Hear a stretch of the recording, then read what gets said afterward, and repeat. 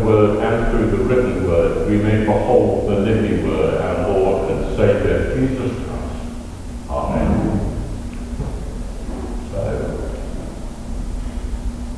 if you are asked to do something really difficult and really maybe quite dangerous task, what would you expect to be given to prepare yourself for it?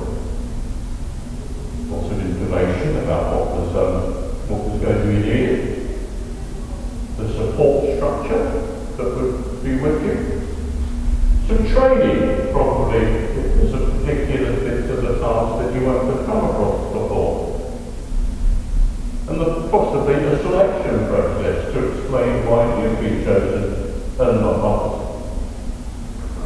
And Moses got none of these. There he was, helping his father-in-law, looking after the sheep in the wilderness, and a bush is burning, but it doesn't appear to be consumed.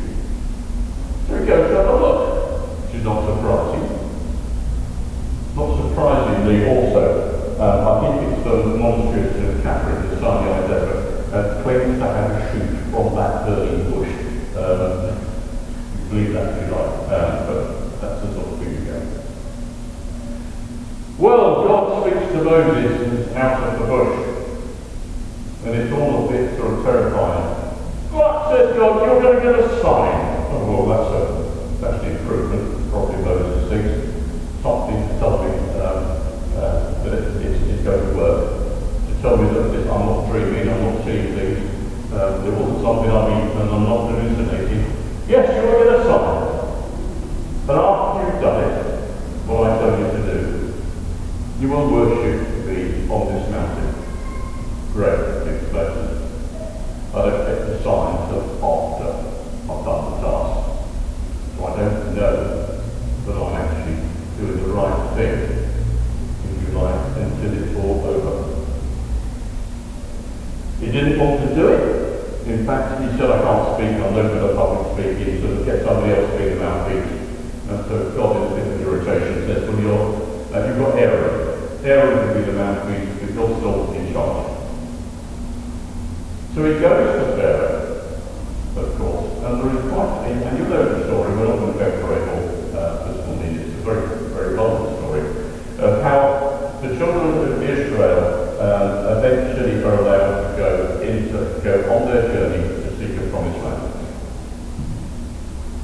But it's going to take 40 years. It's a bit of time. And what's more, at the end of it, Moses doesn't get to go into the promised land either. What is it that this God asks us to do? And sometimes seems to choose the hardest way of doing it. It seems to be you only get the reward after the pain of the suffering, and you only get the assurance that you've done the right thing after it's happened. Last week I was listening to a lecture, well in fact some feedback from a lecture from a rabbi, actually talking about Job. And he started off by saying, if I was able to go back in time, what I'd really like to do is go back to those days when that early group of rabbis selected the scriptures that were going into the Hebrew Bible. Interestingly, there are similar meetings actually in the Christian church of how we put the New Testament together as well. But he said, I go back and I've got to find out the reason why the rabbis chose some of the books, in particular, why they chose the book of Job. It seems to say, the book of Job, do the right thing, obey God, serve God, and you'll lose the lot. Or the book of Ecclesiastes, vanity of vanity, says that we should always vanity. We do all the right thing, then it doesn't work. We've obeyed what God has said. Do this and you will prosper. Done that, didn't work. There's something about the way God treats his people that is a bit upside down. Well, in our gospel reading here, we've actually got 2 ups and 1 down. You've really got to read this passage in context. In fact, a couple of weeks ago I was preaching on the Transfiguration, which comes immediately after this in Matthew. And before this in Matthew, you've got Peter's confession. Who do people say that I am? Well, say that some of them say you're John the Baptist. Some say Elijah, some say you're a prophet, general category. Some say you're Jeremiah. Well, the gentle Jesus leave Miles in that lot. Neither John the Baptist, nor Elijah, nor Jeremiah were particularly gentle people, or easy people to know. Well, then says Jesus, looking at the Son, and Peter, who do you say I am? You're the anointed King who is to come. You're the Christ, the Son of the living God. Blessed are you, Simon, son of John. Flesh and blood have not taught you this, but my Father. And I tell you, upon this confession that you've made, that will be the rock on which the church will be built. And so because of that, I'm renaming you. You're not your Simon anymore. You're now going to be Rocky, or Rock, or Peter. Abbreviated for Rocky, if you like. Then Peter turned around and said, no. Because he then talks about going to suffer and die. No, that's not going to happen. That's not the plan. You've got that wrong. And Jesus turns around and some of the fiercest words he ever said, because it's the same words that he uses to the Satan in the wilderness. Get behind me, Satan. You're on the wrong side. You're looking at it from man's perspective, not God's.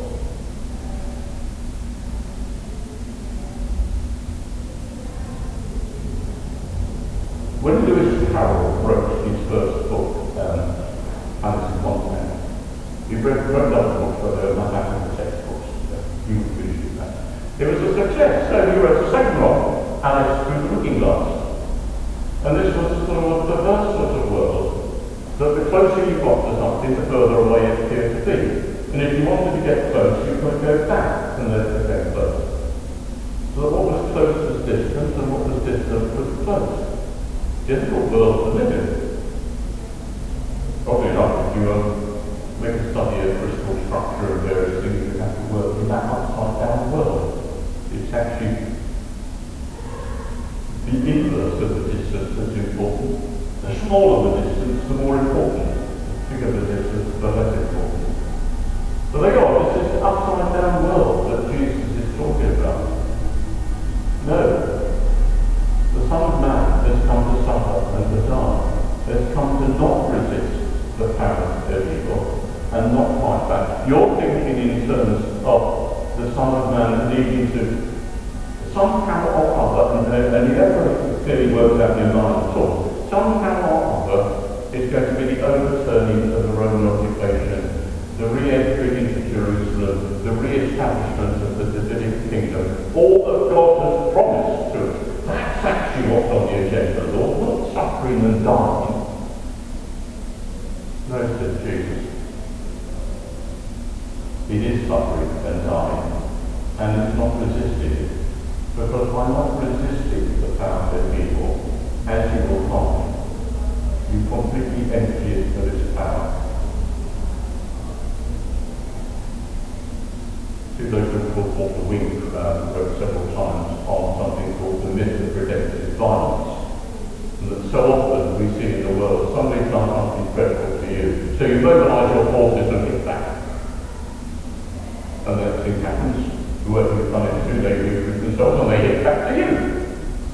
And there's whole sets of children's fairy tales and cartoons built around this. If you look at Popeye's always getting beaten up by Pluto or something and having his girlfriend olive oil taken on him. So he eats his spinach and beats 7 bells out of Popeye, out of Pluto. Until the next episode, Pluto's back again and it will start again. And this is what Walter Wink calls the myth of redemptive violence. Violence does not redeem you from violence. The only way to deal with violence is actually to accept it. Because then it will bring more power.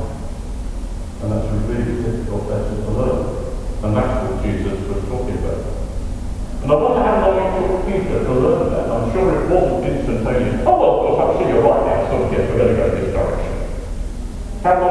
take the other disciples to learn it? How long did it take the early church to learn that actually that death of the cross wasn't a terrible mistake? It was a wonderful victory because it showed that death had no longer any power. Some of you will not taste death until you see the Son come in his glory. But Judas tasted death before that, before he saw it. Judas was one who didn't get his mind around it. There's a rather wonderful story that somebody was asking children, what did Jesus do when he was in the tomb? And in the tradition, goes to Hades to talk to the departed soul. What do you think Jesus was going to talk to? And some of the 6-year-old said, I think he was going to find his friend Judas. Judas would have learned that, but rather late.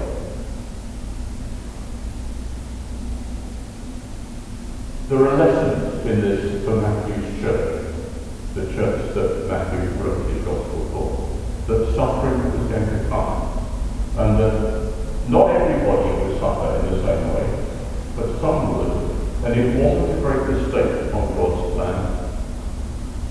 Yes, it would be there, but glory would come later.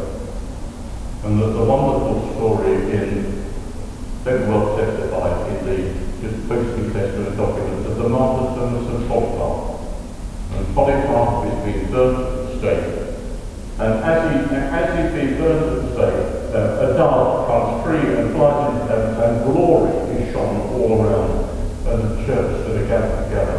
As Polycarp is taken, Jesus and his Father realize that now glory has come for Polycarp. It was death for him. But we don't get called generally to that sort of thing in this country. We might suffer for our faith because people mock us, people tease us, people even discriminate against us, though really not very much is usually. If people have discriminated against certain Christians for their faith in this country, it's often because they've done something in the city as well to start with. But that's not true in all the world. And a friend of mine, a woman called Elaine Storky, has written about how when she was at a conference in the Netherlands a few years ago, 3 or 4 days, and at breakfast time at this conference, she got talking to a Roman Catholic priest, a missionary priest, a Dutch missionary priest. Of course, his English was perfect, and they're all perfect English. And one morning, second or third morning in, he came into the breakfast room, and she could see from his face that something had happened. And he sat down and said, something happened. Yes, he said, I've just got news of my next question.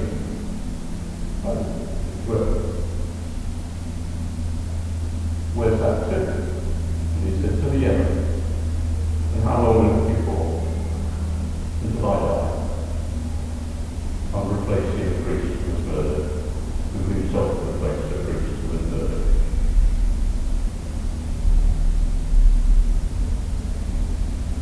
The path of suffering for some and pain and death is still there. And just as Peter got it wrong, so often we get it wrong as well. And the church gets things wrong. And Peter had to learn and be prepared to change his mind and review what he thought. And others in the church have had to do it. We have all sorts of arguments in the church still today, but very much today. The arguments in the Church of England at the moment seem to be centering around same-sex marriage, homosexuality, living in love and faith. And there are still people who really don't want to talk or allow anybody in their group to disagree with them. It used to be the case, particularly in the reign of the first Queen Elizabeth II, when the Church of England learned to live with disagreement, and you knew there were people in your church that you disagreed with, but you maintained the unity because it was better than no unity at all. And that's also part of the history of the church. Really about very important things. actually about things that are far, far more important than whether same-sex marriage is permissible or not. Back in 1549, Martin Luther and can't remember his first name, Zwingli, who was a big Protestant, much more Protestant than Luther, and they failed to reach agreement over whether the bread and the wine in communion were the real body and blood of Jesus. Pretty fundamental stuff at that time. Absolutely fundamental. They agreed on 14 other issues that they disagreed on, as it were. They agreed to disagree. But then the statement concludes, although we've not been able to agree at this time whether the true body and blood of Christ are corporally present in the bread and wine, each party should display towards the other Christian love as far as each respective conscience allows, and both should ask persistently God Almighty for guidance, that through His Spirit He might bring us to a proper understanding. Known as the Martyr Declaration. That we agree to disagree and ask the Holy Spirit for both of us to bring us to a proper understanding, which means one or both of us will have to change our mind. So that gospel reading calls us to take up our cross and follow Jesus. And if we've got it all wrong, to rely on the Holy Spirit to bring us to an understanding, knowing that we will